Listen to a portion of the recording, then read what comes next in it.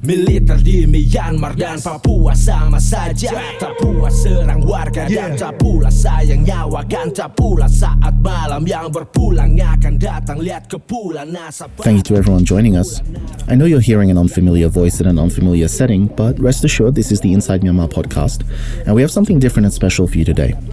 As many will be aware, the situation in Myanmar is escalating, and day by day innocent civilians are being killed, maimed, starved, and forced from their homes.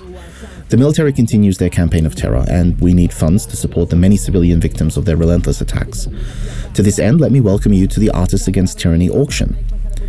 I'm sure to some people that sounds somewhat jarring. It's natural to think that now, the middle of the greatest crisis that Myanmar has ever faced, is not the time for art, but let me, and the outstanding artists that we have speaking with us today, convince you that now is exactly the time for art. Art is often seen as a luxury, the reserve of the wealthy and the fortunate, a refined pursuit far removed from the grit and blood of war, terror, and death. But art is the raw essence of human experience, distilled beyond words and thoughts, directly tapping into our emotions. It is for this reason that art and revolution go hand in hand. Art allows us to express our most primal feelings, and in Myanmar, those feelings are a burning desire for freedom, democracy, justice, peace, and an end to the suffering. It is through art that rappers, painters, poets, graffiti artists, video editors, and creatives of all media and all walks of life have expressed their opposition to the junta and emboldened their compatriots to continue the march to victory. It is through art that the true horror and carnage of the military's reign of terror can be conveyed to people all over the world. Art is a vital medium through which people have their voices heard and with which we can empower people the world over to put pressure on the military to release their death grip on the nation and give power back to the people. Today, a New York City art gallery has graciously donated its space for free to showcase revolutionary art from Myanmar artists to highlight the plight of the Myanmar people, and artists from all around the world united in using art to fight back against dictatorship, oppression, terror, and tyranny. Some pieces on display today are biting, others are hauntingly beautiful, but all of it is inspiring. You will be seeing or hearing some of these works today, and we will be talking to some of the talented young artists about their work, their philosophy, and their hope for the future. Right now, the people of Myanmar desperately need help. In a country of over 50 million, every 9th person is suffering food shortages. In the coming months, this is expected to increase to 26 million. Over 2 million people have already been displaced, fighting off starvation, COVID, and exposure with no food, no medicine, and no shelter, completely at the mercy of nature and the military. Thousands upon thousands of brave government workers, police, and even soldiers have abandoned the military machine, refusing to work for a dictatorship, but in doing so, have lost their income and many have been forced to flee arrest. The people are in dire need of help, and to provide that help, we need funds. To that end, our main event will be the 2nd annual Artists Against Tyranny Charity Art Auction, held over 2 days, the 11th and the 12th of this month, Eastern US time, or the 12th and 13th if you are in the Eastern Hemisphere. Many talented artists are putting their art up for auction to raise funds and support their compatriots in the struggle for freedom. Other artists have donated their time in live performances, which will be broadcast as part of our live show, which will be well worth checking out. Today, we are all part of art as a tool for opposing tyranny by raising awareness of the military's crimes while also raising funds to support their victims. This promises to be an incredible event, raising money for a truly worthy cause. We hope that anybody listening will take the time to see what's on offer, spread the word, and maybe buy an exquisite work of art for a good cause. The more money we can raise, the more lives we can save, and the sooner we can end the military's campaign of death and destruction. So please, stick with us as we hear these talented artists tell us their stories in their own words, and follow the auction and live show at the links provided. Yeah. สวัสดี from Thailand มีผู้นำไร้อย่างอาย3 นิ้ว against the sky ไร้เงา must do or die ยุคเก่าพวกมึงหลบไปนี่เวลาของยุคใหม่ watch now the game is on เผด็จการพวกมึงจบไป you fight with the wrong generation we fight for a real revolution you ain't the one but we the many so cut the crap cause you ain't shit now we count down from 10 to 1 no more prostrating to a shameless we toss your love in the bin yes man justice will win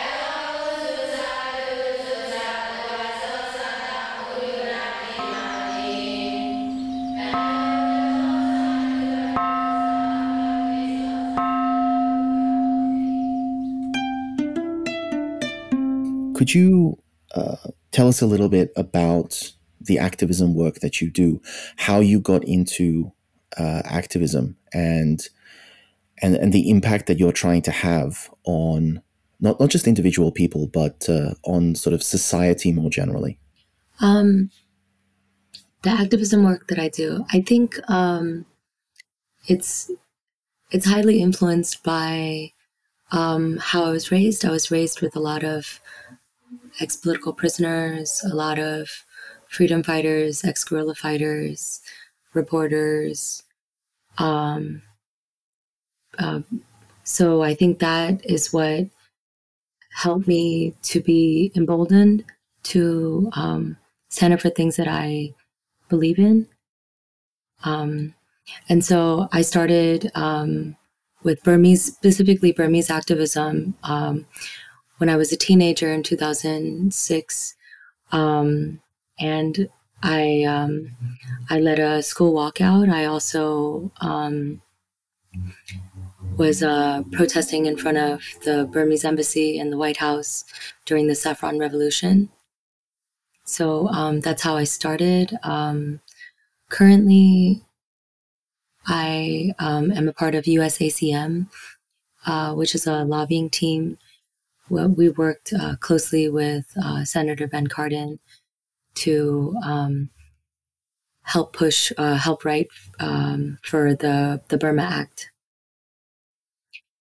And there's a lot of stuff. I'm the PR person of the Freedom, Justice, Equality for Myanmar organization.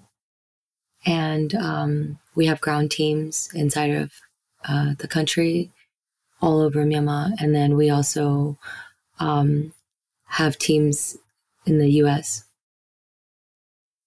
where we're mostly based in the DMV area around D.C. I just wanted to touch on this because you are clearly, you're based in the United States. Your activist pedigree includes Washington, D.C. It includes Baltimore. It includes a lot of other places. And at the same time, you've also got a strong focus on the Myanmar context. How is that for you, having both that US context and that Myanmar context? How do you personally relate to that? And how is your identity shaped around that? So what I'm asking for is how do you personally see yourself? How American do you see yourself? How Burmese do you see yourself? And is that ever in conflict with the way that the people around you perceive you? Yes, it's constantly in conflict. I see myself as Burmese. I was born in Yangon. I also see myself as a Burmese person who have traveled the world and who lived in the U.S., but also lived in different parts of the world. So I have a different context.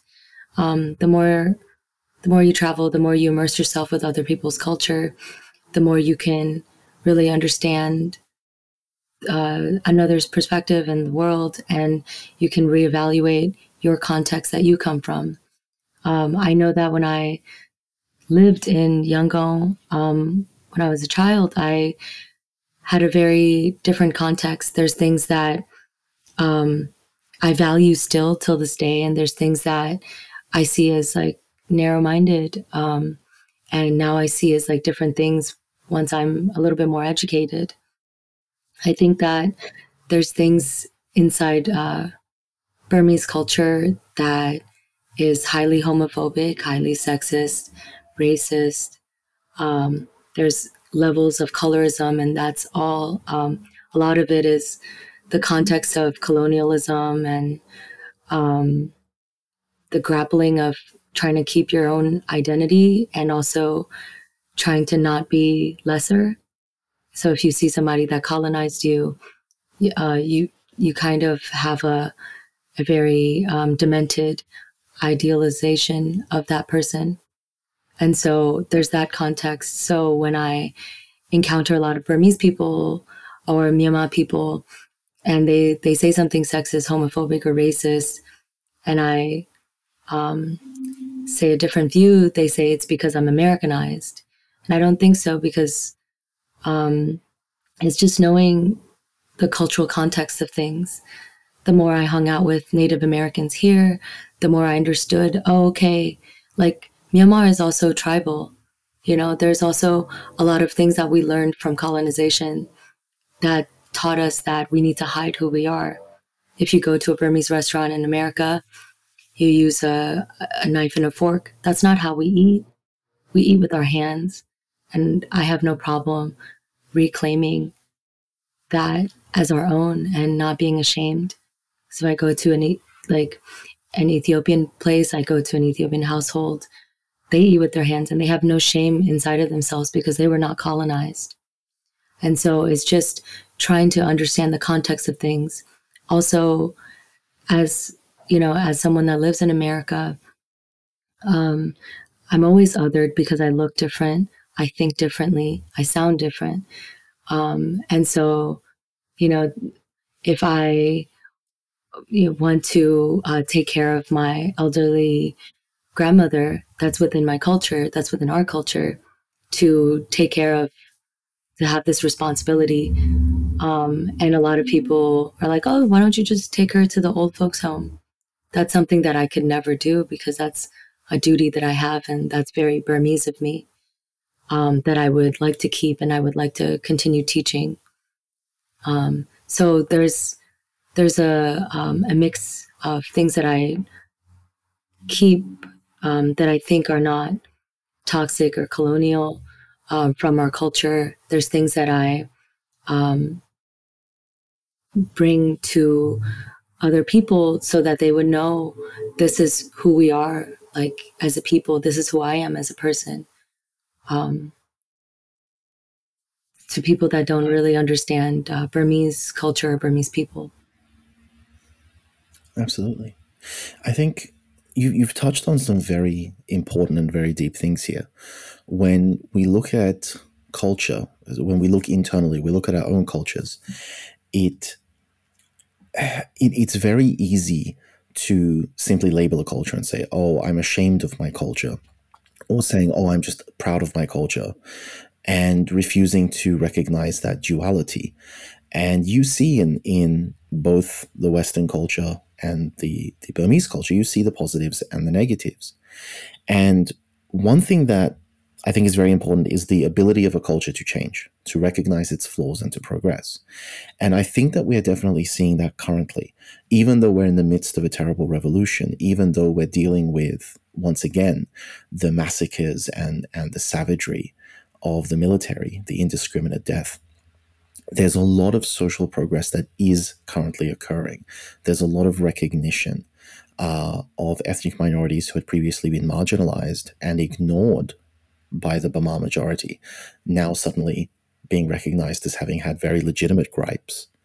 We're seeing the younger generation say, we respect the elder generation, we do, but right now this is our fight and we need to fight this. And the elder generation telling us to be quiet, let this pass, and just accept things the way they are is not going to fly. Do you see the current conflict, as terrible as it is, as a potential for much broader, much wider social change, lasting social change in the Myanmar context? I have hope that we can get there.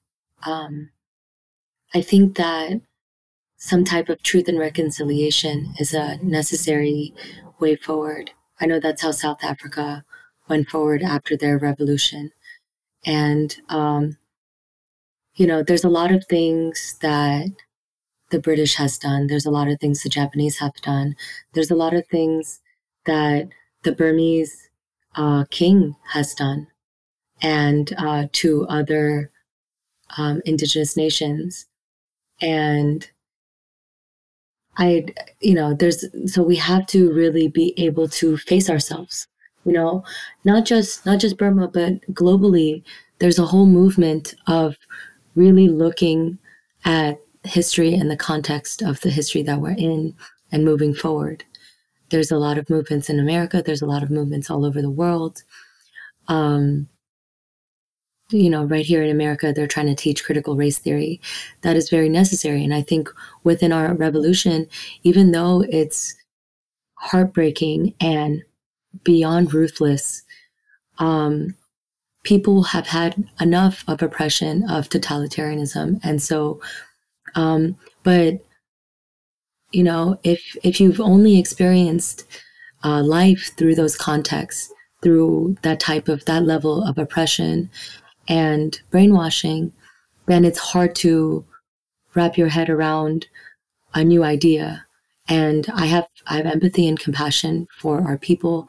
And I think that with a lot more discussions like this, with a lot more youth-led movements, but even I don't want to be ageist. I don't think that there's so many ideas that elders have that are amazing, and there's so many ideas that young people have that are not the best because of lack of experience or whatever else, or lack of understanding of context. So I don't think that necessarily it's the youth versus the elders. I just think that there's things that if you truly want freedom, you know, you can't have freedom for one type of person. You can't have freedom for just Burmese, male, upper class people. That doesn't make any sense. You need to look at other contexts, like everybody else need to have that same type of opportunity. And how I think we can reach that is when we are accountable for past things and also current things, and being malleable and having more conversations to help shape the context of what a real revolution looks like. Absolutely. And I notice you're talking about the past and reckoning with the past. And you're talking about the difficulty of a society, not an individual person necessarily, but an entire society changing its mindset and adapting to new concepts. But I'm wondering also about the opposite of this. When we look at the Myanmar context, we know that there is currently a very violent revolution underway. We know that in 2007, there was similarly a violent crackdown against the Saffron Revolution.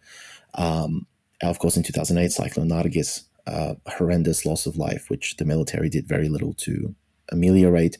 1988, very famously. And there have been a series of attacks and crackdowns over the last 50 years, give or take. And that's only the post-independence history of the country. Do you feel that there is an extent to which this repeated cycle of violence and oppression has left a very deep psychological mark on Burmese society, on Myanmar society, and has, in a sense, oriented the mentality of society in a certain direction? Yeah, I do. It's trauma. There's so much trauma. And I think that that's why we need to address it. If we don't face something, it will repeat. If we don't learn from history, it does repeat. It's only natural if the lesson is not learned, then some other type of way of oppression continues or endures. So I think like being critical about that is necessary, but also like emboldening your compassion for people, because most people do not have mental health access, and that is very detrimental. There's intergenerational trauma, and this intergenerational trauma like has been going on for a long time, for 60 years of oppression, and then from the military, from the junta, and then before that with two colonizers, and then before that with the kings, and like separating of the different nations. So people still are fighting with all of those things that are not addressed in their psyche. And there's a lot of strength and resilience in our people. And I do think that once we address these issues internally and also externally, internally with the individual self, with the willingness to listen, and also to externally have these conversations to deepen a type of cultural change. But not only that, there's like within the military, there's a lot of brainwashing from from having women. There's a lot of sexism in that too. A woman would get married to a soldier, and if she is not the servant of a higher ranking soldier's wife, then her husband could potentially be put in a more dangerous situation. And if he passes away, there's a lottery system where her name gets put in, and a single soldier will draw from that lottery system. And if he pulls out her name, he marries her. That is, that's the type of brainwashing and sexism. All of these things are very intersectional, and all of this, because it's not addressed on both sides, there's this trauma.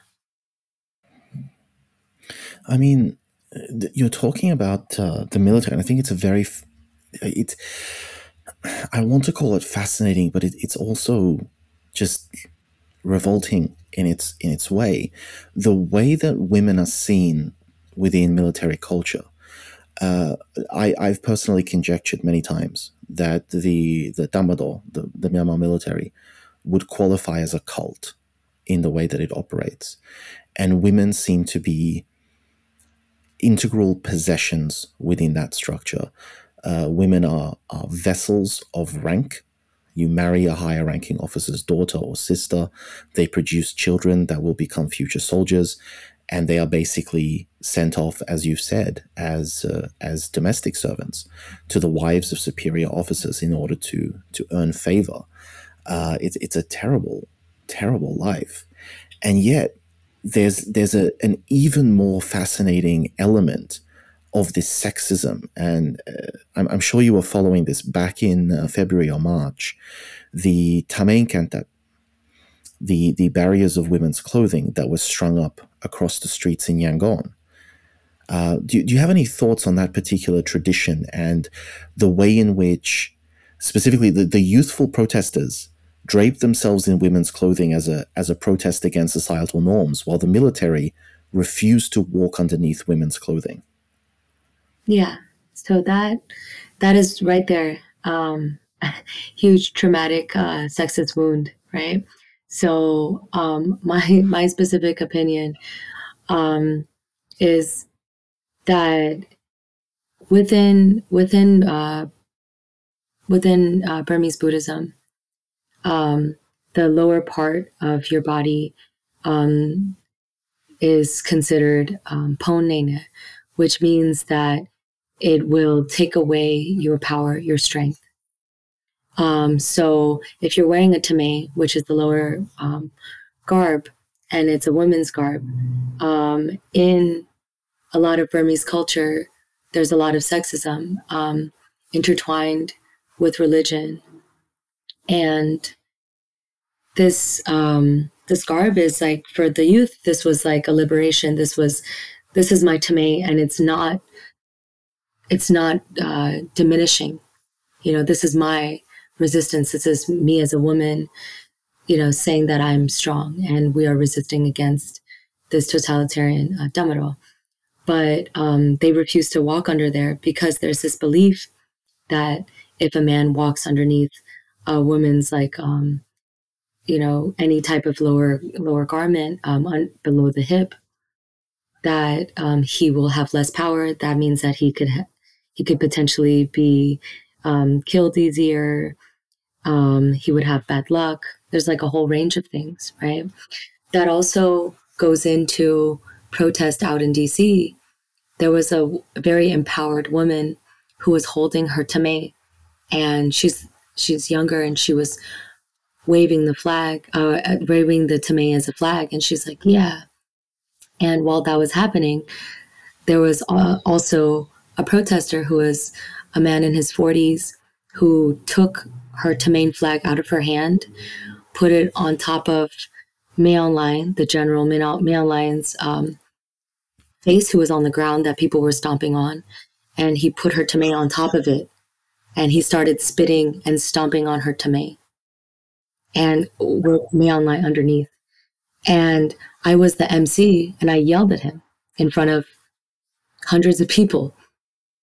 Because this is our culture, that this is the disconnect. Because it's not just Damero. Like, this is what we need to change as people. So yes, Damero is horrible. Genocide is beyond atrocious. And oppression is beyond atrocious. I'm talking about once we get this freedom, what are we going to do with it? And when there's two people fighting for freedom. There's two people fighting against totalitarianism in the same space. And this is what he does, right? So this is the type of backwards thinking that we need to, rise above from. And that only happens with internal analysis and more conversations. Absolutely. And I think it's a very poignant and very important point to sort of say it's not enough to win. Winning doesn't mean anything if you're not creating something better, if you're not walking away from it in that way. And I think that there's a lot to be said for the difference between the two factions, I wouldn't even say factions, the difference between the two fundamental ideologies. And the Tamang is just one example. As I said, some of the male youth, wore the Tamang as a sign of protest, while we saw the military and the police gathering Tamang and burning them in the cities. And this goes all the way back to Anoyata, who was allegedly undermined. His pawn was taken away by Tamang that were thrown onto his, effigy. And he was gored to death by wild beasts as a result. We saw women in Yangon using even menstrual pads to repel the military, which they were absolutely terrified of. And we're seeing these changes. But what's really, really beautiful about this is that the protesters are reacting non-violently. They're using Tamang. They're using superstition, curses even, against Min Aung Hlaing and the high-ranking military, black magic, as it were. And there's a lot to be said about being better morally. And I want to touch back on what you said previously. You were talking about truth and reconciliation, which happened in South Africa. And similar processes happened in Liberia and in Rwanda after their respective crises. And I think it's very important to note that the people who are on the side of democracy are not talking about retribution.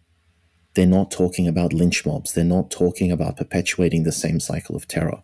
They're talking about justice. They're talking about the rule of law and answering for your crimes, not just suffering the vengeance and the anger of your victims. How important do you think it is that the pro-democracy movement maintains the moral high ground throughout this conflict? I think it's very important. And though I understand, if your child has been taken away from you and you feel angry about it, and that's a very normal feeling to have. And revenge is a very normal human trait. But to ask for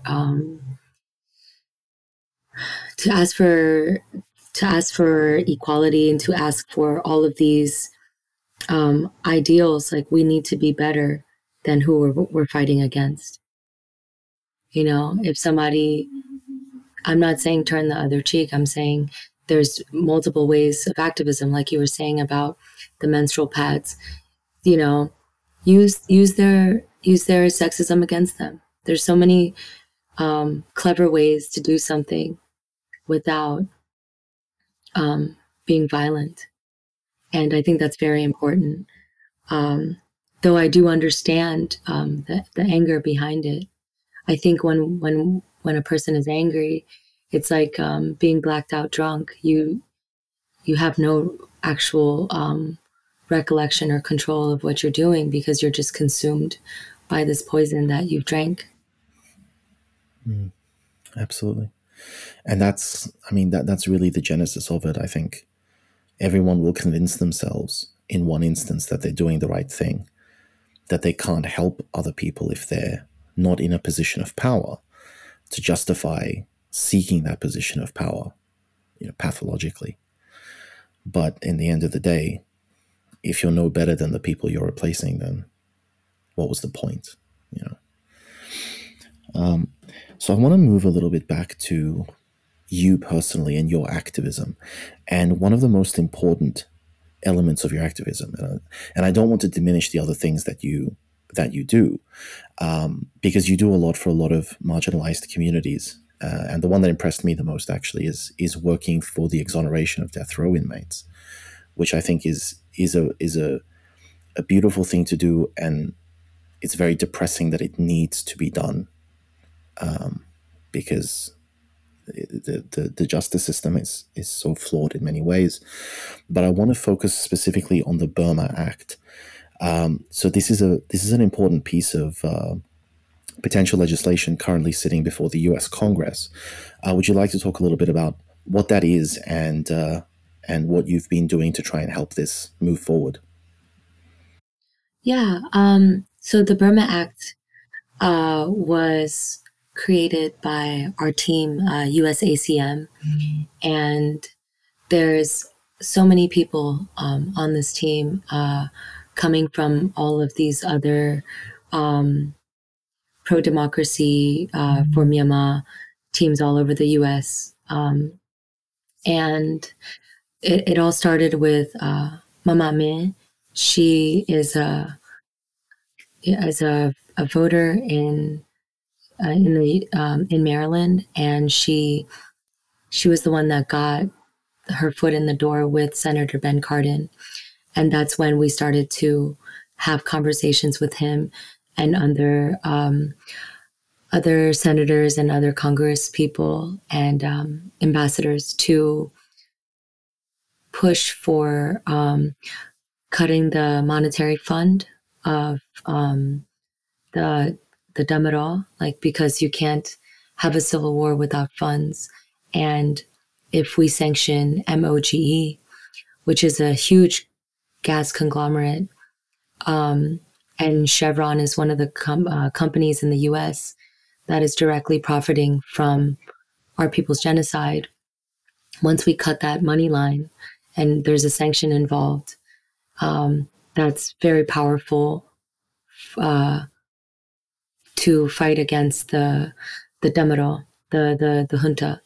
And another thing is to prevent to influence the IMF to not fund, to not loan money to the military, which is also very important. The IMF, the International Monetary Fund. Another push is to help people that are running and escaping from our country to bordering countries. And since some of the bordering countries are a part of ASEAN, they are more in cahoots with the military. And so even if people somehow make it out and there's a warrant for their arrest, or there's a shoot to kill order, they can still be sent back. And that's very unfortunate. And so that is, to help the people that are escaping is very important. It's very vital. Absolutely. Yeah, I wouldn't even call it unfortunate. I would call it a miscarriage of justice, and a violation of international human rights and refugee conventions. So it's truly horrendous that this is the situation that we're in. And I think that a lot of people are a little bit despondent right now. A lot of people are looking at the situation on the ground, and they're asking the question, like, why aren't we focused on ground operations? Why are we off in the political realm? Why are we giving speeches? Why are we shaking hands? Why are we doing these things? But it's important to remember the role that this sort of activism plays and that the political process plays. Yes, it is glacially slow. Yes, there is a lot of self-interest involved. But as you say, if we can convince governments, not necessarily to support the NUG and oppose the military, but to at very least protect the rights of individual people, to not allow the situation to deteriorate, to not fund the military, that's a huge step forward.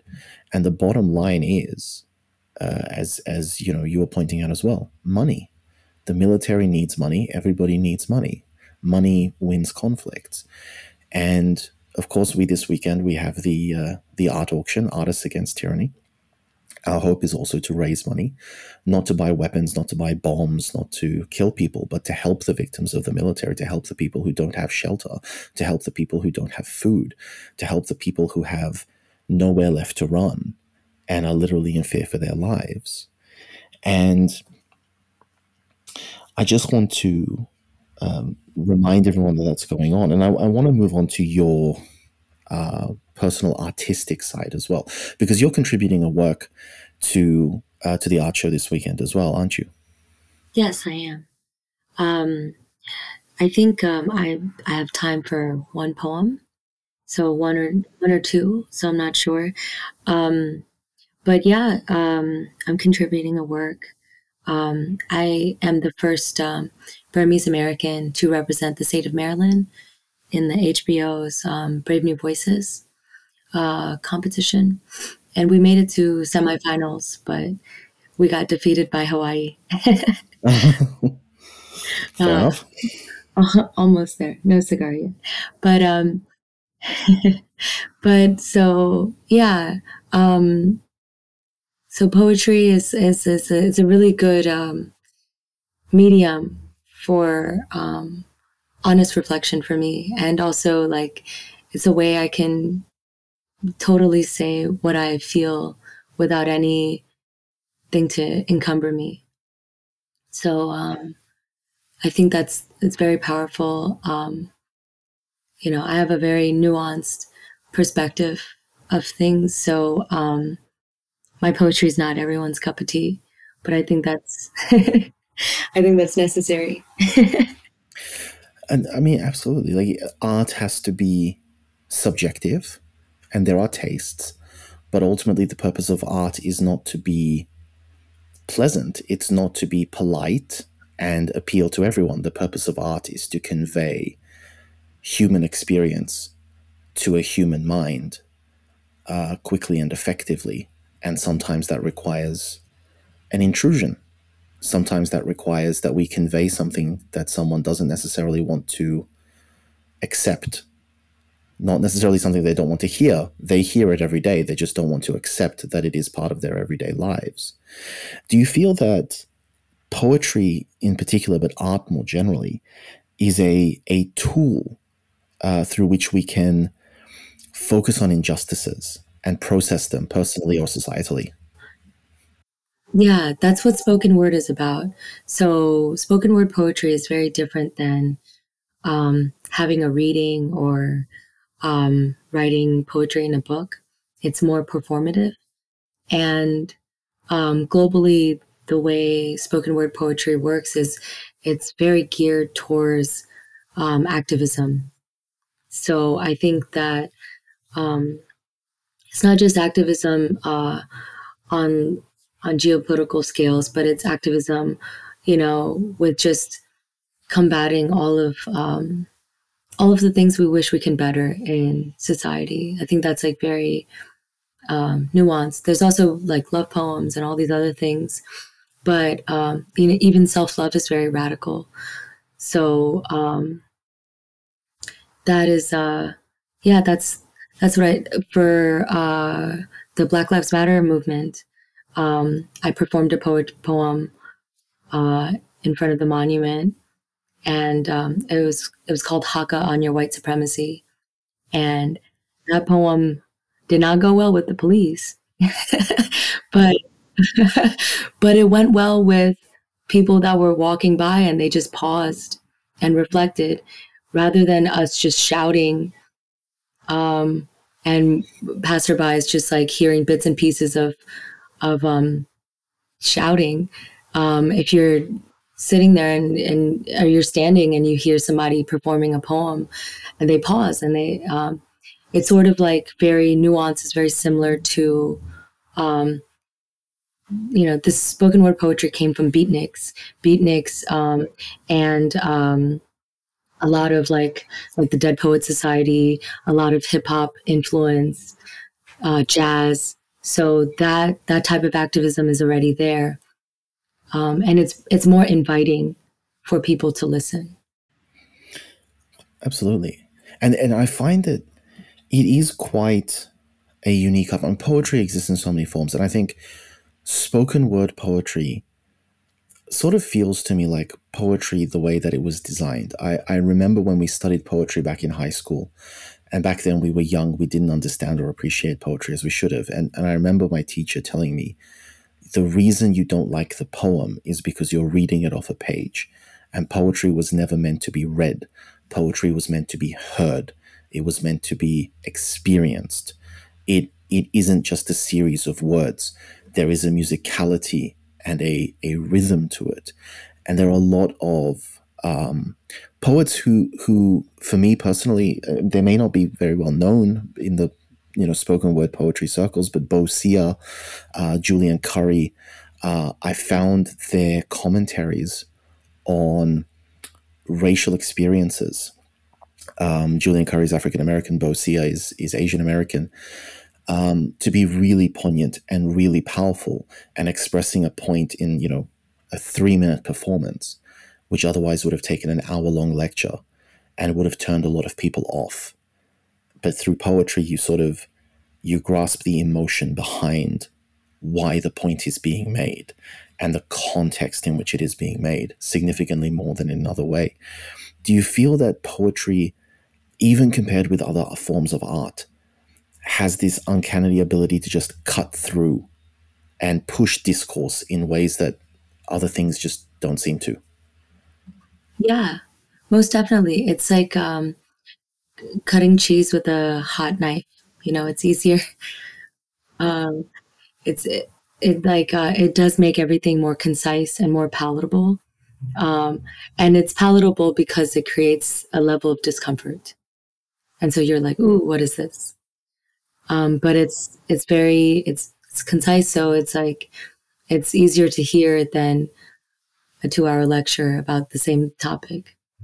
And it's more to, there's a lot of different tools. There's cadence, which you don't get when you're reading.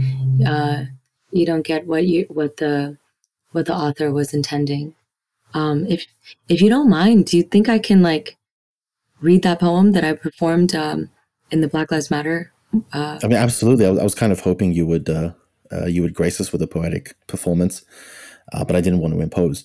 Oh no, you're not imposing. I just wanted to provide a little bit of context. So I wrote this poem to give a little context because I was very tired of white supremacy. So this poem is against white supremacy. So it's called Haka on Your White Supremacy. I wish I could squirt blood out of my eyes like a lizard does for protection. Sometimes my frustration at white ignorance gets carried away. But I'd rather bloody your little white lies, bloody delusional and your white privilege bliss bubble, your white cotton trying to damn us, damn our menstrual flow from which we came. We came from bodies bloodied with ancestry, yet brown people are deemed too emotional.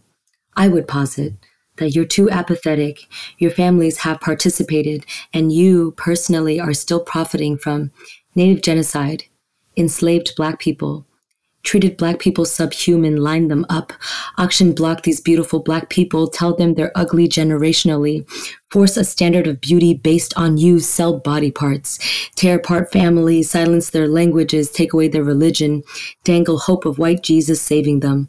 Hope is a nice carrot. Keep hope alive, but stop doing.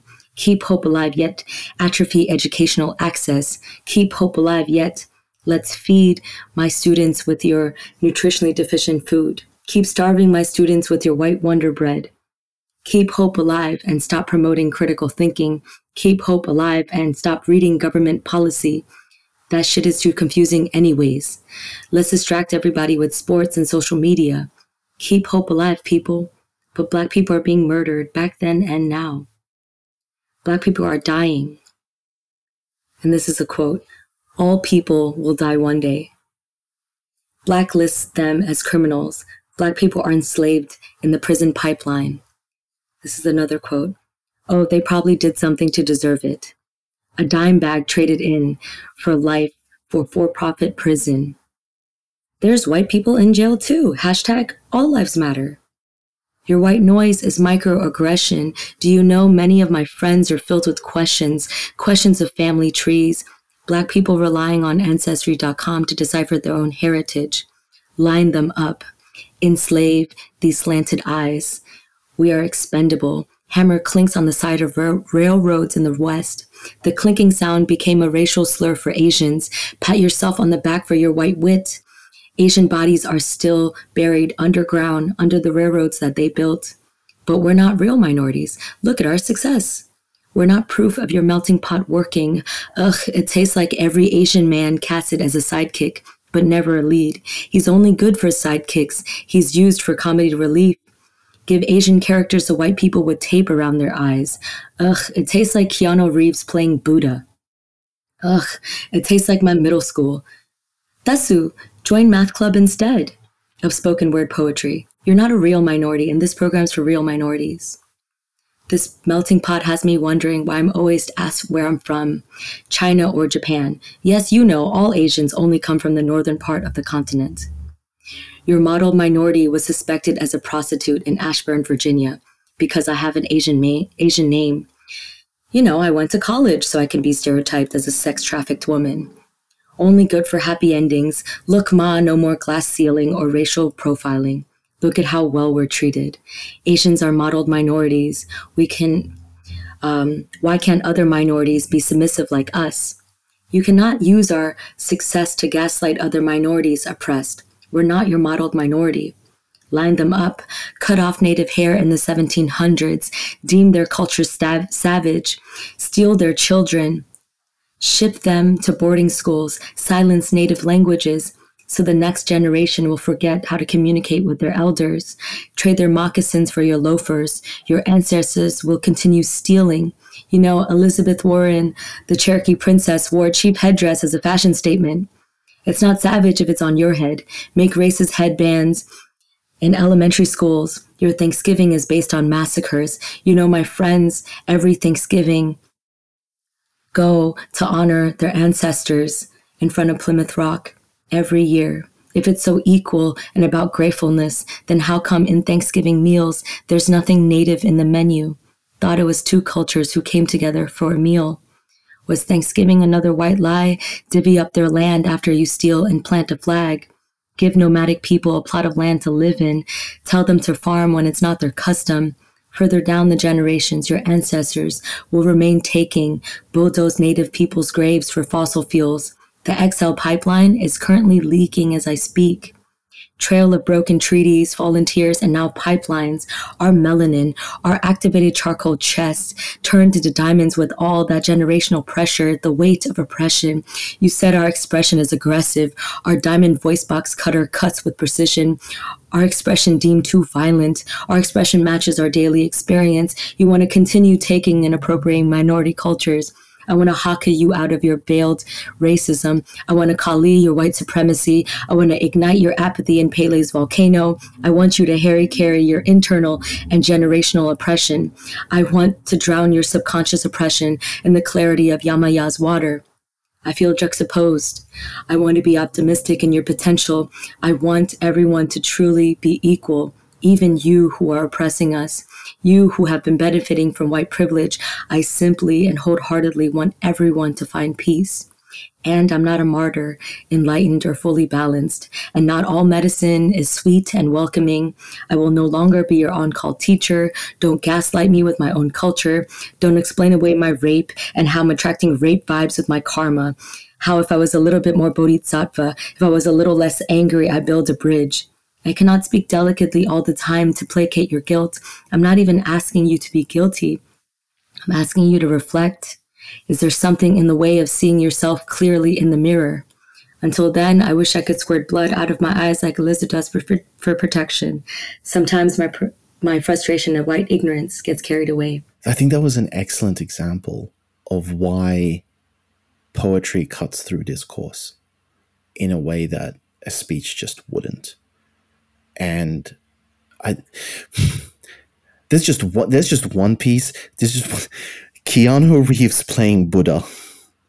Yeah. That one took me off balance. I'm not going to lie. Was that a reference to a specific movie, or was that just an outlandish comparison? No, it's a movie. All of these things that I said was historically true. So yeah, most of them I recognized, but that was new to me. Yeah, he tanned himself and he spoke with a weird fake Indian accent.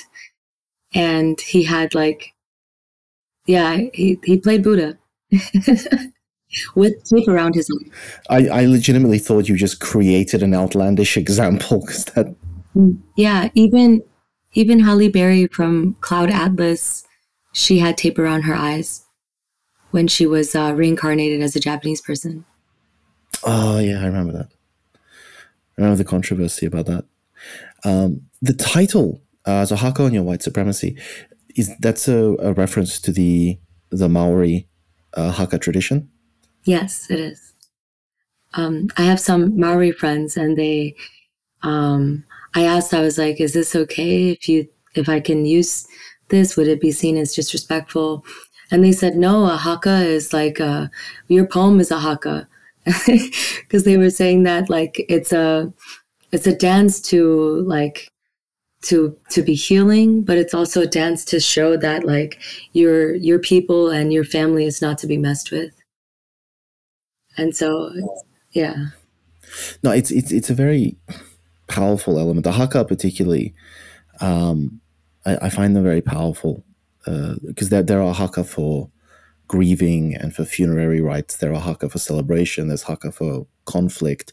There are so many different types. They're just much like poetry. The haka is an expression of raw emotion in a very direct and powerful way that sort of demands not to be interrupted. Discourse is interrupted. Poetry demands not to be interrupted. A haka demands not to be interrupted. It's an expression, and you can choose to leave or you can choose to experience it, but you will experience it on the terms in which it is being presented to you. You will not modify and change it in the presentation. And I think that that's a very important distinction in the ways that we traditionally approach discourse and disagreements within that discourse. So I just wanted to ask quickly, do you find that the activism that you do and the social movements and the way that your art relates to the social movements of the Eastern context and the Western context that you find yourself in are more similar or more different to one another? Do you mind rephrasing the question? So, okay, absolutely. So do you find, as you utilize art to deal with social injustices and to try and heal those social wounds, do you find that the types of issues and the ways that those issues can be approached in the US context and in the Myanmar context are reasonably similar to one another? Or do you find that they are diametrically opposed and they need to have very different types of approaches and very different types of art? I think they are similar because in Myanmar, there's a tradition called Tanja in our New Year's, our water festival. And people every year, they air out their grievances in spoken word performances. It's usually group performances, or sometimes it's by themselves. And so this is to me, spoken word poetry is Tanja. So if you just know how to describe what you're doing, then people are like, oh, okay, it's not the traditional prose or boring read off a book. It's like I'm performing it to you, except I'm not on a mandap, which is like a stage, right? Um, so I think with that, yeah, I think it's very similar. There's certain things because I'm younger, because I'm a woman, in both cultures, in the U.S. and in Myanmar, and globally, like it's going to be my art is going to be taken less seriously. So that's there. Absolutely. So I just have one final question. What do you think is the role of art in the current conflict? How can art best be utilized in the current Myanmar context? Art is a powerful motivator. I think it's a very powerful tool. So I think with poetry, I think what we said earlier, we can cut straight to the raw message behind something. And with visual art, I remember when I was in London and I saw an ex-political prisoner who snuck his pieces out, and he was painting with syringes and hand prison made paint that showed like how they were treated and how he felt, and I think that's very powerful. It describes your experience and connects the human experience. We might not have the same experience, but you can look at something and you can feel something from it, or you can hear something and feel something from it. And good art moves you. So I think revolution and art goes hand in hand because it's meant to move people.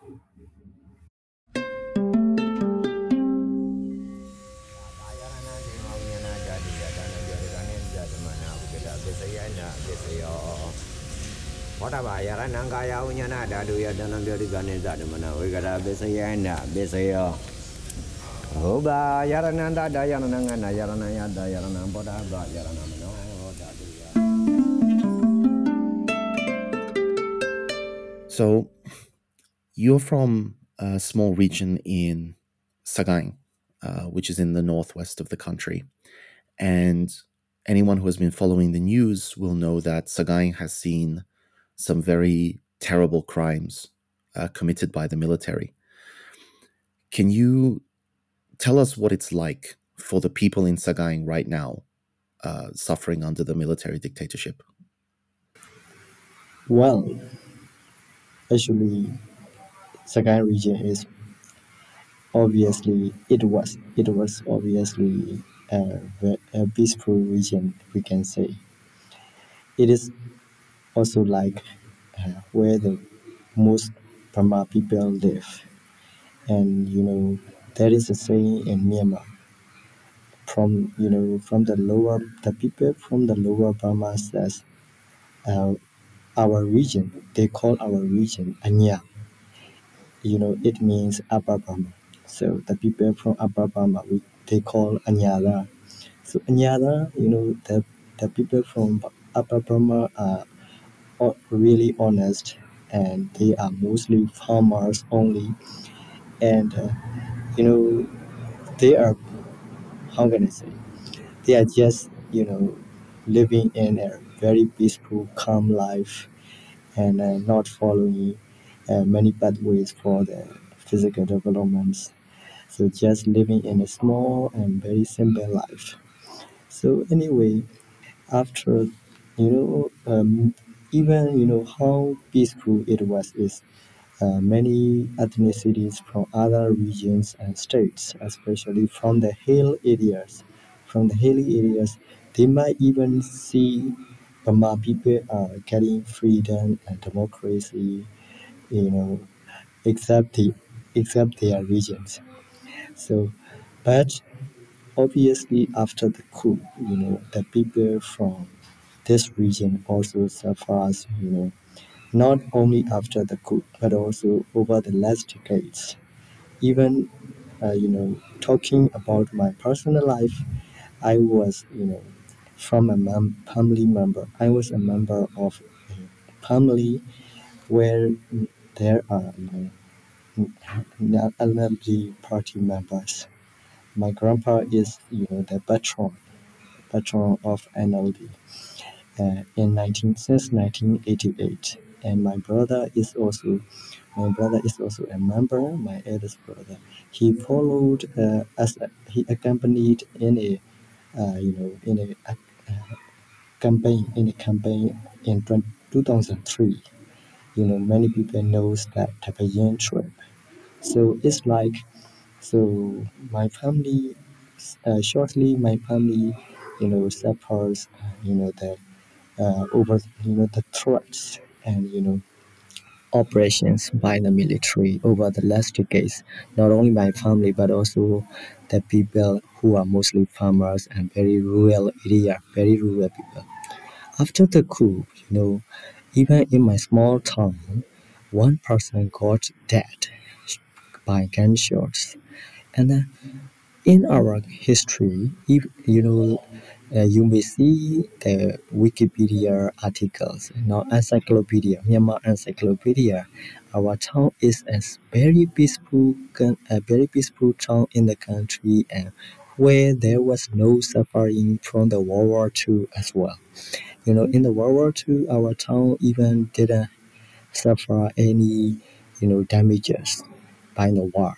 But we usually got proud of that. But now, after the coup in March, I remember March 16th.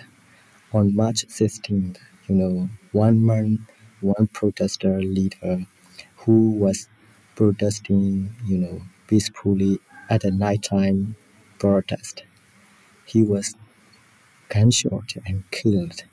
And the people who have witnessed this event cannot cannot feel, you know, any longer patience, cannot bear this event to see. Very, we have very soft hearts, you know. But for now, the operation behind the coup gender is, not acceptable by any means. For those people who lived in a peaceful life. And then finally, in our region, the people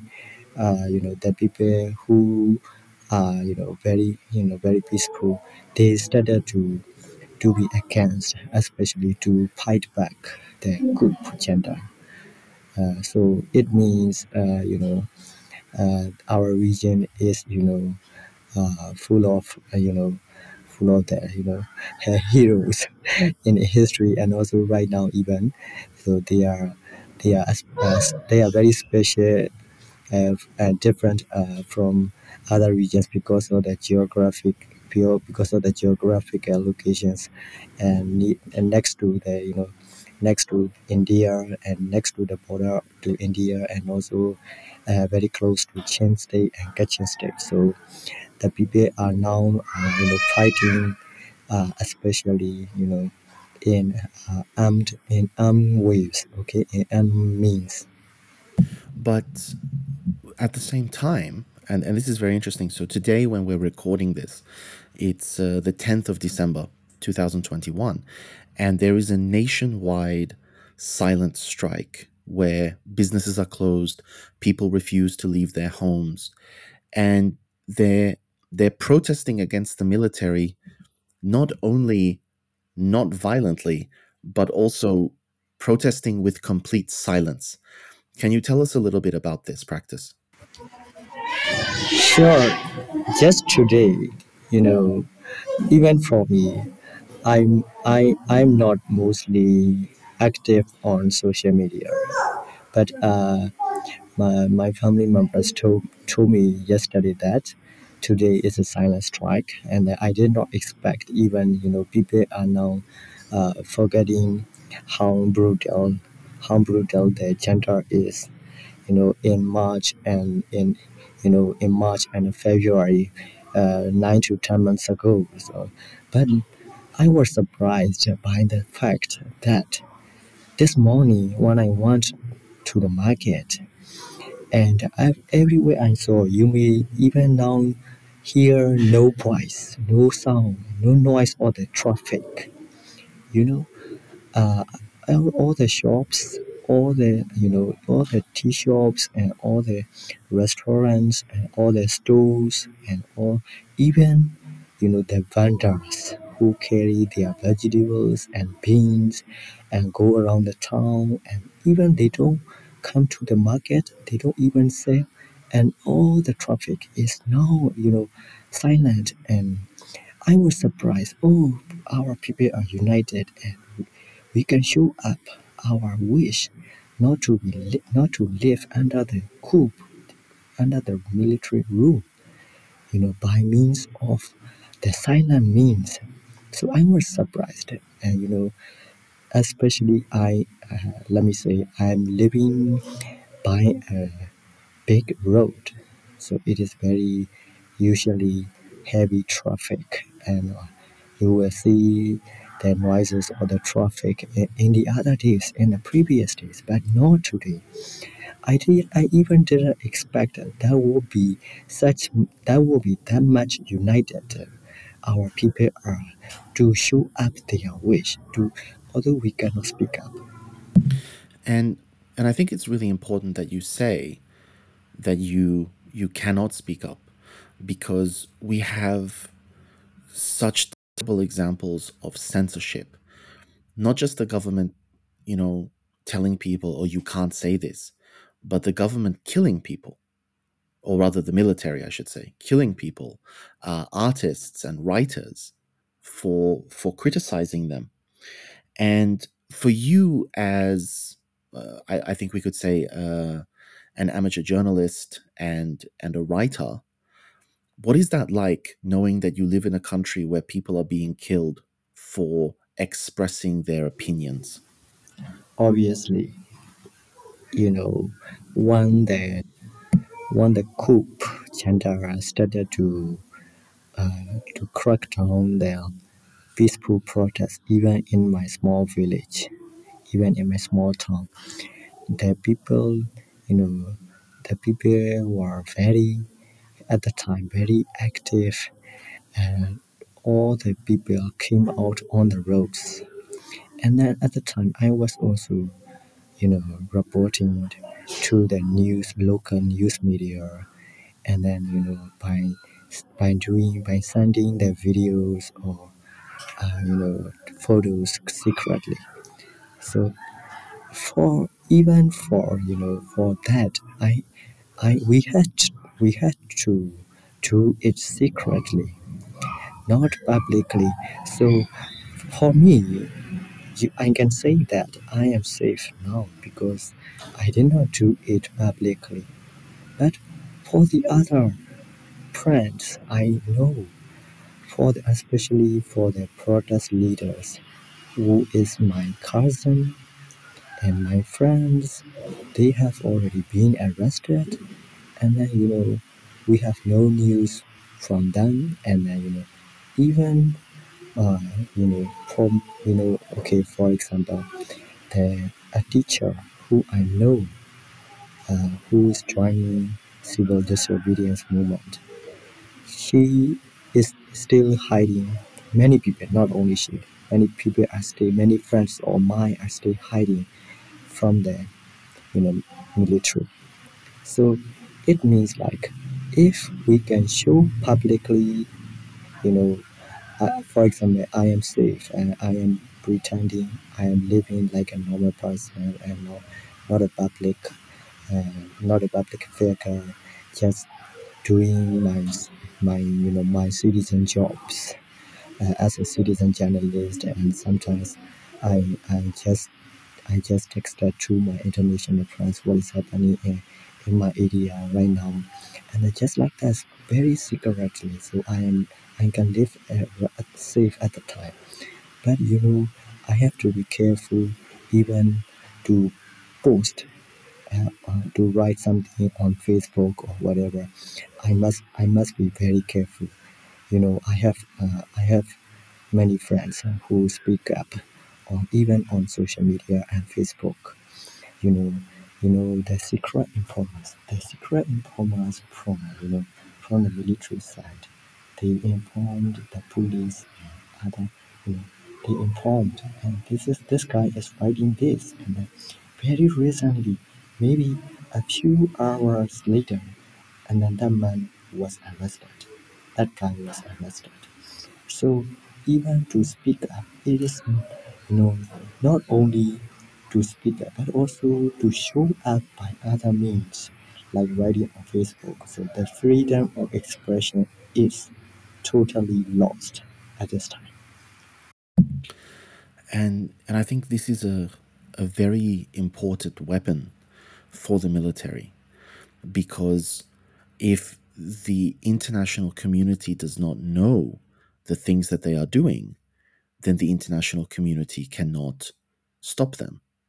So to you, and you continue to write, you continue to inform the international community through your writing of the situation that is happening, and of your perspective.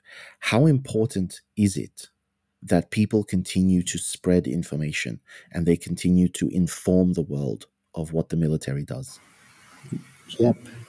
As for the military, as for the military agenda, they want to totally block out the internet, obviously. But they cannot also, do this because of the international, organizations and governments open statements against their, against this freedom of expression. So international communities are also pointing out not to block out the internet totally, but they try and other options. For example, right now they are increasing the prices of internet data packages, and trying to trace the Facebook accounts who are very active and speak up against them. So something like that.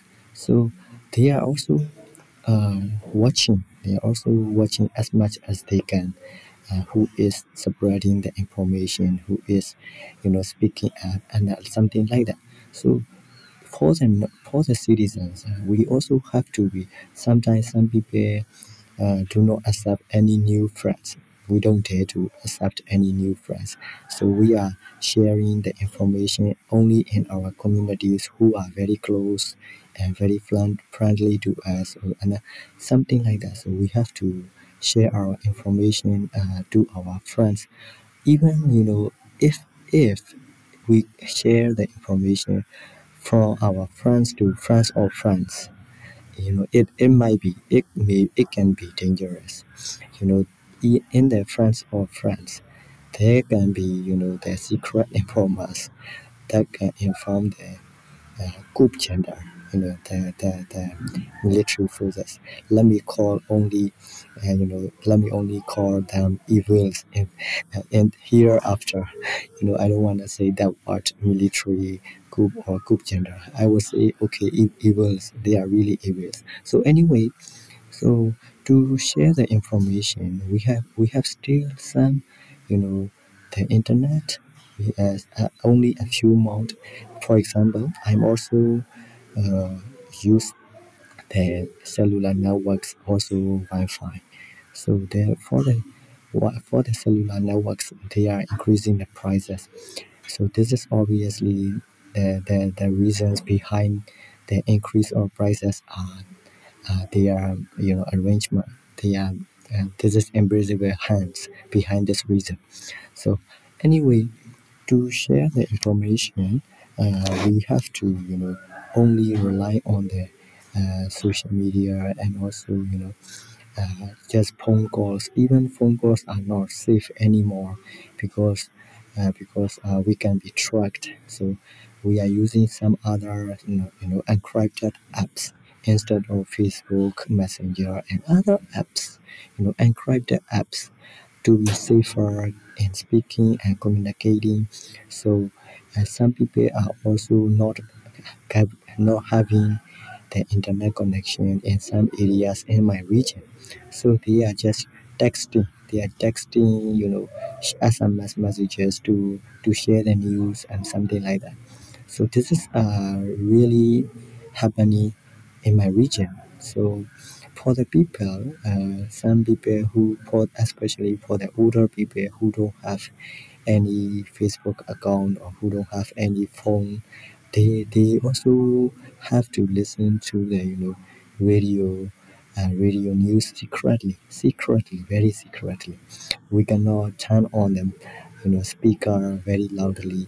Even the group chat blocked the local news like Mizima News and also the satellites, PSI satellites from Thailand. They also block out, and then they want from one house to another house to check if there is a blue, if there is a black satellite, which means PSI satellite. So we cannot watch the news publicly.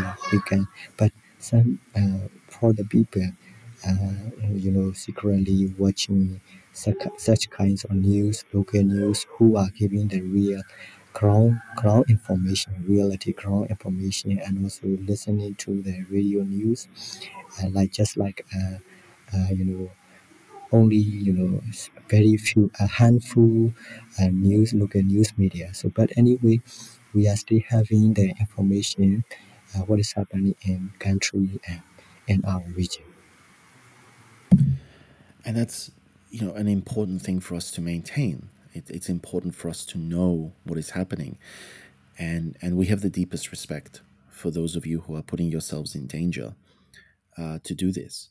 But of course, the reason that we're talking today is because this weekend we have an art auction in New York, and we're hoping to raise a lot of money to help the people, the victims of the military junta, and also to raise awareness in the Western world so that people know through art exactly what is going on. How important do you think art has become in spreading awareness and helping us fight against the military? Okay, not as a professional artist, but amateur artist. The art is the art is a kind of weapon that we can show up our feelings, with no words. For example, an art, maybe something, maybe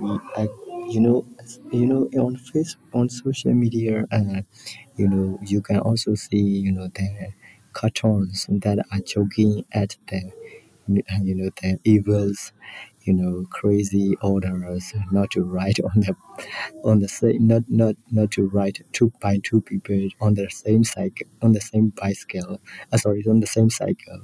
So something like that. So they are sometimes in some cartoons there is no words, but it's only very effective and very you know very can describe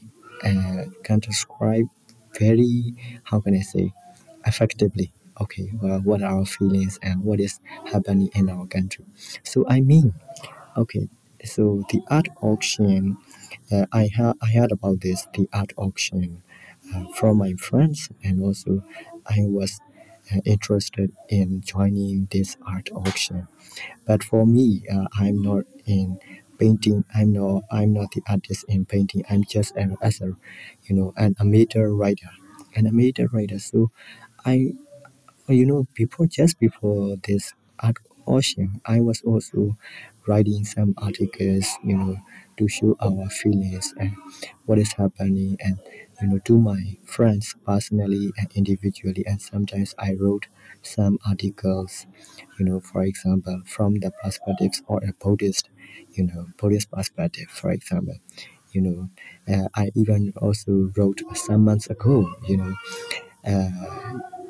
about Mara. Mara means the one kind of spiritual divine who attacked the Lord Buddha, the enlightened one. So he was not he was not doing good merits all throughout his former lives, but the Buddha did.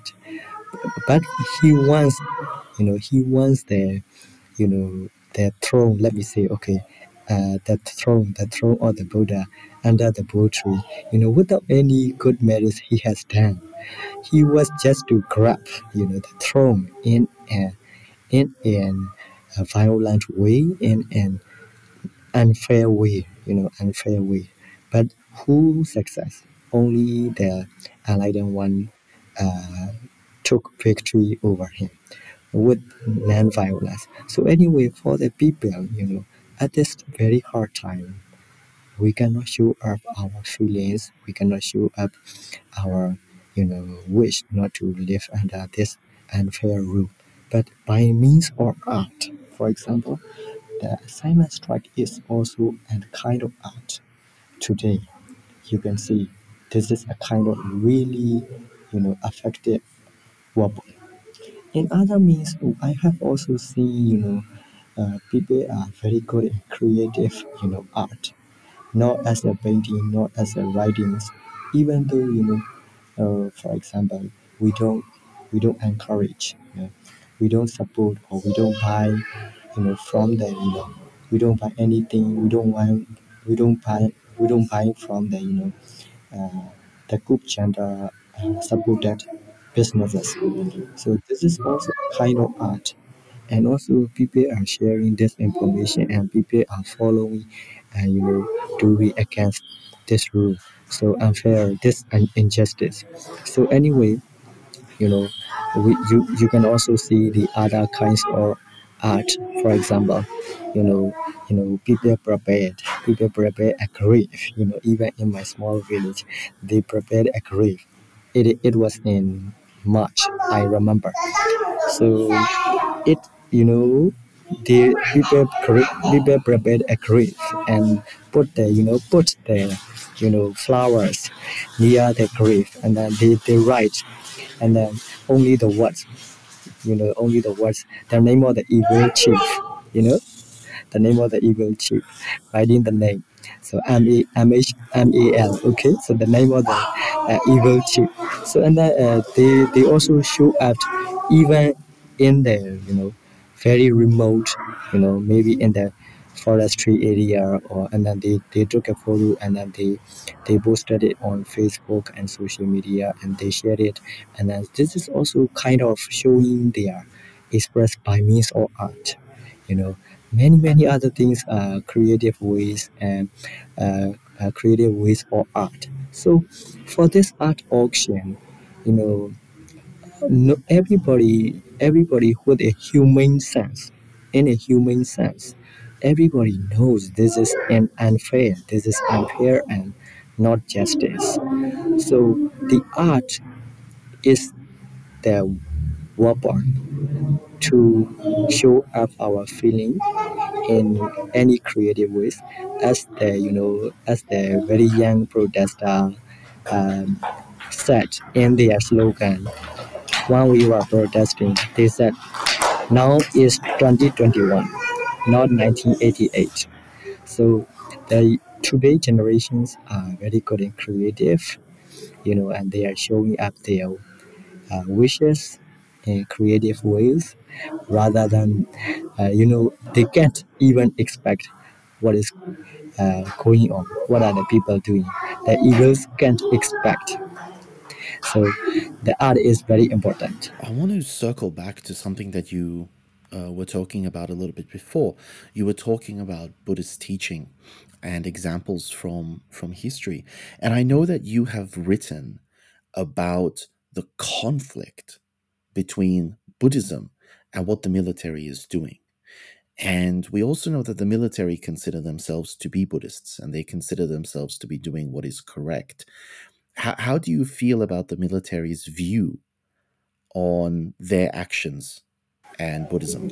Okay, soon after the coup in February, I was interviewed, and I said it in that interview.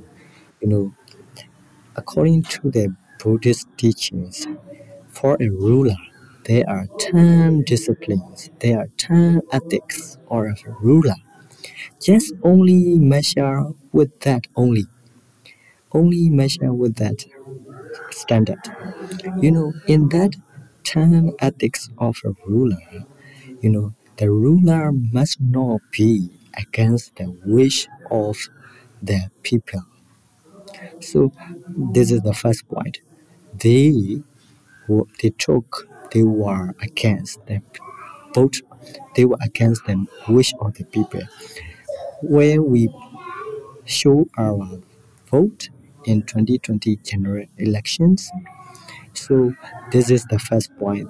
They violated the Buddhist teachings of ethics of a ruler. Second, the ruler must be patient and must not be harming his people.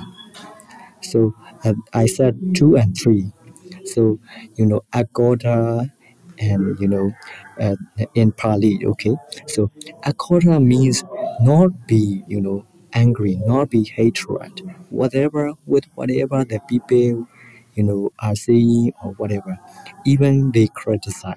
So against these ethics, they started to violate and crack down in violent ways. So this means they are no longer Buddhist, especially from a very, very basic of 5 bar sessions, which called Pankasila. So in Pankasila, as a Buddhist, we simply have to abstain, abstain from killing even the animals.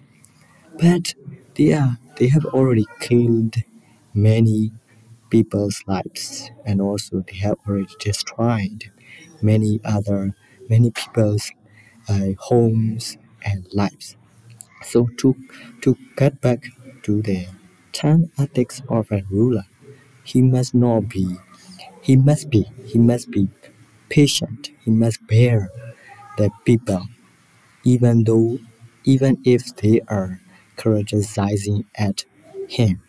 So so by measuring even this small, this basic principles, this basic ethics of a ruler from the Buddha's teachings, they have already, no longer be a Buddhist, obviously. Although they are just showing, how can I say, in how they are showing in traits, traits like they are guarding the Buddha's teachings. Indeed, they must they must first remove their ego, remove their greed, remove their, how can I say, anger. They cannot do any followers, any obedience, do according to the Buddha's teaching. So this is the first thing I talked after the coup in February. So obviously the Buddha's teachings are, not to be violent, to to be patient enough, even though someone is attacking you and someone is criticizing you. As for a ruler, it must be more practice. It must be more practice than the normal citizens. Then you can see there are many accusations on the evils. They are pretending they are like a real Buddhist and guarding the Buddha's teachings, and you know uh, criticizing the ladies marriage to a white person. So you know even comparing to each other, the lady did not show up, did not express, oh, I am a Buddhist and I am following and I am guarding the Buddha's teaching. She never said that. But what is she practicing and what is she doing? All are in accordance with the Buddha's teachings. She has, for example, over the last administration, she followed, she was criticized in many points, many situations, but she never responded, in a violent way and to crack down on brutally. you know she was just even arranging with meter, loving kindness and patience, something like that. So So it is obvious who is a real Buddhist or not. Absolutely. And so, on this topic, because it is clear that you are very knowledgeable and very experienced with this, your contribution to the art auction that we have is a collection of Buddhist writings. Is that correct? Yes, it is. Yeah. Would you like to speak to us a little bit about exactly what that collection is and why that's important to you? Okay. So in in this book, you will see you will not see very much political situations about the country, but in ground you will see it reflects my letters reflect the ground situations for many of the people in our country. So in this letter, although it reflects all about Dhamma, but you can see the connection with the Dhamma, the connection between Buddha's teachings and the you know current situations. For example, one when the peaceful protest were cracked down after the peaceful protests were cracked down, especially in March and February, March and April. Okay, so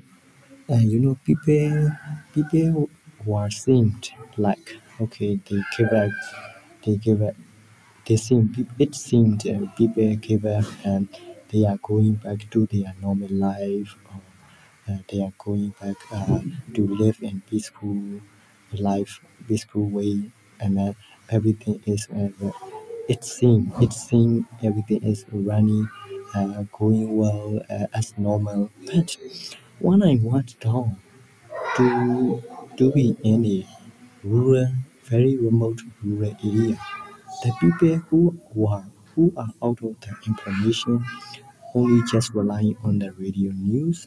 Even at that time, the people did not know how to get the news from radio as well. So, but the people did not give up in reality. They did not give up the reality. They practiced their dhamma, and, for example, to prevent, and they send their loving kindness wishes to the peaceful protesters who are still protesting and who are still fighting uh, publicly against them evils. They send their metta wishes, and they do more good deeds, and they do Dhamma practices, and they send their metta. In our Buddhist teachings, many people, especially very innocent civilians, from the very remote rural area, they believe in this. Okay, we do good deeds. We do good deeds by this. We do good deeds, and we share this with the people who are still working on, peaceful protests and fighting. So they also get the fruition of their good merits. So they are sending their loving kindness, and sometimes they invite the monks to chant Buddhist Paritas and Buddhist canons. The monks chant, and then they share their merits with the people who are still working on the peaceful protest, and also the whole country to be escaped from this dark and unfair regime. So I have witnessed these situations, and related to our concerns, anxieties, when we are going to hear the noises or the you know gunshots and bomb explosions. We are we were always getting tired of feeling anxious, feeling worried, all that about these things. But to relieve, and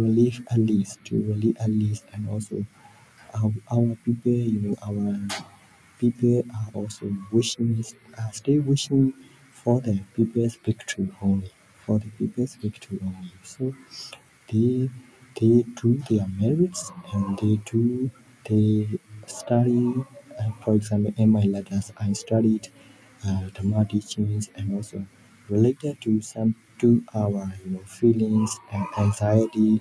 For example, I wrote that you know when I was writing a letter at a very late night time, I was hearing I heard a noise of a gunshot, not a gunshot, many gunshots, and then I heard that, and I was, I have to stop my writing the letter, and but in related, to the Dhamma teachings. Oh, this is not what I hear. This is not what I hear, and this is what I am. What this is not what I am concerned. So this is nature or the mental state arising and passing away. So after contemplating this Dhamma nature, I also sent my loving kindness wish to the to the young people who are fighting back against the unfair and injustice. So this is related to Dhamma much more, but you will see it reflects the country situations and what is the normal people, what are the normal people believing, and it is very much related to Dhamma, but it reflects the country situations because of the COVID third wave. People also suffer a lot during this group after you know above in addition to the sufferings for the coup brutal crackdowns, they also had to suffer lack of medical care from the state and very disordered situations for their health and many nightmares they have never expected. And I think this topic that you keep coming back to, metta, um, of course, our listeners would mostly be familiar with the concept of metta, loving kindness, and it's something that plays such an important role today in this conflict, fighting the anger and the violence of the military with metta. And I think that one of the best ways of doing this is through art, because art is peaceful. Art is not violent. Art expresses an emotion. And that's what we're doing at the art auction this weekend. We're trying to fight the military non-violently. We're trying to fight the military by raising money for their victims. Can you tell us what this money would mean to people who are in Myanmar on the ground suffering under the military? How much of a difference can this help make in their lives? In August, especially after the COVID-19 that wave, the the rural people, even not only in the rural areas but also in the town, they suffered, both sickness and also the increases, the prices increasing a lot, and also lack of medical medicine and you know you know like oxygen and whatever, everything we need. The prices are very and incomparably increasing at the time. So at that time, for the farmers, let me express because I am from the rural area. I would like to emphasize on the farmers' experiences. I studied, I have witnessed the farmers, they are, just uh, living in their peaceful normal life. But, because of the coup and COVID-19, all the markets were closed, and also, they cannot even sell their crops. They cannot even sell their crops. And, many, many crises, for example, they sell their crops in very cheap prices. And, when they buy something they need, like medicine for their family, and the prices are increasing too much. So, I have witnessed many older people and sick people in the rural areas. You know, they they were almost shortage of food. shortage of food, and also shortage of medicine. Everybody in the country suffered this. Not only that pro-democracy, people, but also even the military support. Everyone suffered this situation. The same, very similar situation, but the same situation is, lack of medicine, lack of oxygen gas, and also lack of food. Shortage of food, and many other, for a human, as for a human, even it cannot be expressed by words.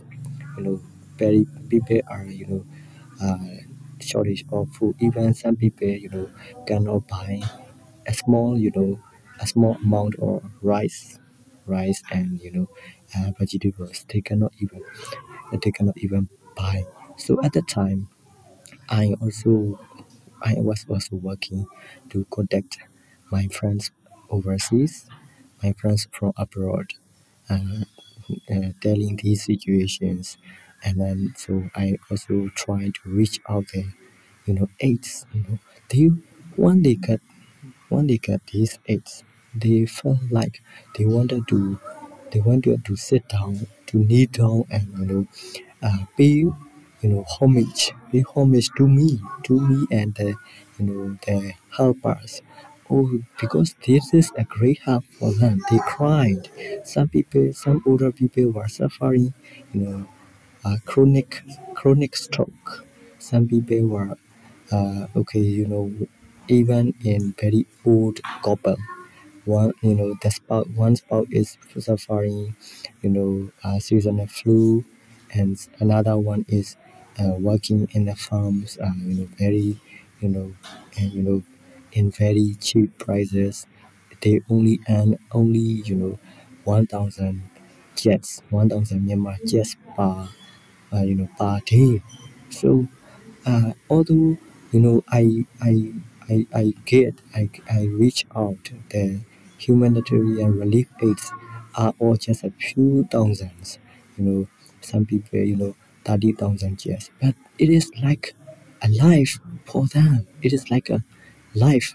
I have given them a life to them. They even said that, and it was very heartfelt, deeply sorrowful, and very sympathy, on their situations, especially in the rural areas. So this is only a normal for a normal citizen, but also in other areas of the conflict zones, people are leaving their homes and going to the forestry areas, living in the forestry areas without any mosquito nets and other sufferings. Even we can say, in the world, our people was, suffering, and that the suffering, troubles, which no one imagined and expected as a human. So although our country is, although our country is living peacefully, but we have been, suffered. We have already suffered many sufferings, for a human. Militer di Myanmar dan Papua sama saja. Tak puas serang warga dan tak pula sayang nyawa, kan tak pula saat malam yang berpulang akan datang. Lihat kepulan NASA pada di kumpulan narak massa yang tampak teratur, berdentangan berbaur, gerak nasib berangsur, hutang dibayar langsung, palang tangan ke udara, kepala tegak penuh harap, jalan tetap terbukakan ke yang tegar berusaha. Luar sangkar, angkat jangkar, kami muak dengan mereka yang barbar. Kami sasar sampai dasar, api dalam ring masih bakar. Mereka makar main kasar, militer naik pasar rebut altar. Kami bongkar sampai akar, 5 pakar dari antar pembuat bar untuk Myanmar. You've been listening to the Insight Myanmar podcast. We'd appreciate it very much if you could rate, review, and or share this podcast. Every little bit of feedback helps. You can also subscribe to the Insight Myanmar podcast on Apple Podcasts, Spotify, Stitcher, or wherever else you get your podcasts to make sure you don't miss any of our upcoming episodes. If you can't find our feed on your podcast player, please just let us know and we'll ensure it can be offered there in the future. Also, make sure to check out our website for a list of our complete episodes, including additional text, videos, and other information available at insightmyanmar.org. And I also invite you to take a look at our new nonprofit organization at betterburma.org. There was certainly a lot to talk about in this episode, and we'd like to encourage listeners to keep the discussion going. Make a post, request specific questions, and join in on discussions currently going on the Insight Myanmar podcast Facebook group. You're also most welcome to follow our Facebook, Instagram, and Twitter accounts by the same name. If you're not on social media, feel free to message us directly at info@insightmyanmar.org. Or if you'd like to start up a discussion group on another platform, let us know and we can share that forum here. Finally, we're open to suggestions about guests or topics for future episodes. So if you have someone or something in mind, please do be in touch. We would like to take this time to thank everyone who made this podcast possible. Currently, our team consists of 2 sound engineers, Mike Bink and Martin Combs. There's of course Zach Hessler, content collaborator and part-time co-host. Ken Pransky helps with editing, and a special Mongolian volunteer who was asked to remain anonymous does our social media templates. In light of the ongoing crisis in Myanmar, a number of volunteers have stepped in to lend a hand as well, and so we'd like to take this time to appreciate their effort in our time of need. And we're always on the lookout for more volunteers during this critical time, so if you'd like to contribute, definitely let us know.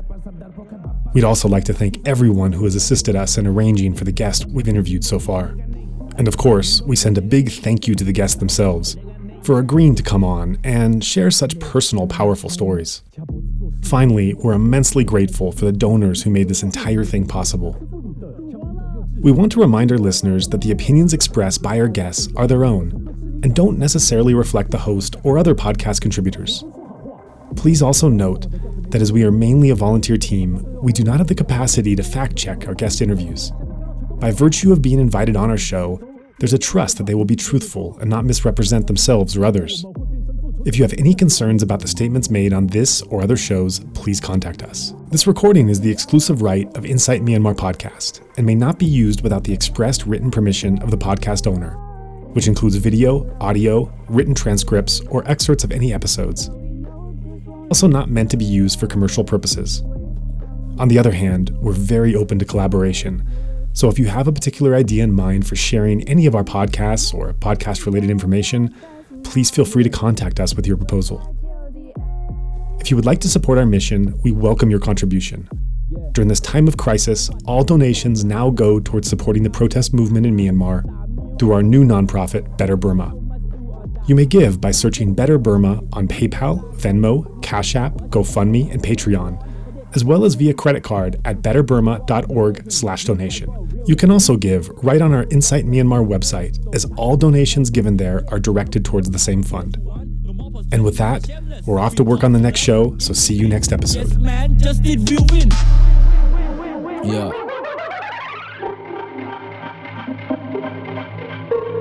既然殘暴一直被用作解決難題，人難睇，仲要人相信事在人為，全世界睇撚住你班人夾硬嚟，着撚住制服進行各種野蠻行為，四周圍都係龜，四周圍都係鬼，四周圍係人係鬼，仍然仲係咁撚迷，21世紀殺人網絡睇到好撚危，21世紀殺人現實發生喺隔離。